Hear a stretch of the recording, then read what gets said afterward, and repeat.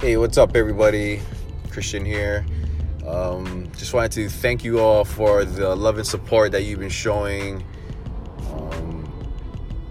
Recently posted on Instagram at Christian T. Bueno that I am quitting alcohol for 100 days. Yay!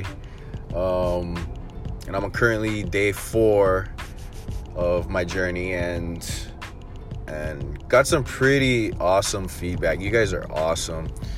I feel the love, and it's good to feel loved.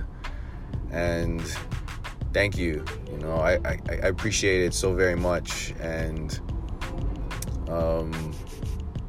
it goes in hand with the last episode that I just recorded about making choices, and I think they lead down different paths, and I'm pretty sure this leads down a good path. So who wouldn't want to be healthier or have a clearer mind, you know? And so I also put on there on my Instagram that, you know, I'm proving to myself that I'm not an alcoholic. I mean, I know that I'm not an alcoholic deep down, but, you know, I just been drinking a lot lately, or just drinking consistently lately, that I'm labeled that right now. And I just want to prove to myself that I'm not. And, you know, take a break from it for a while.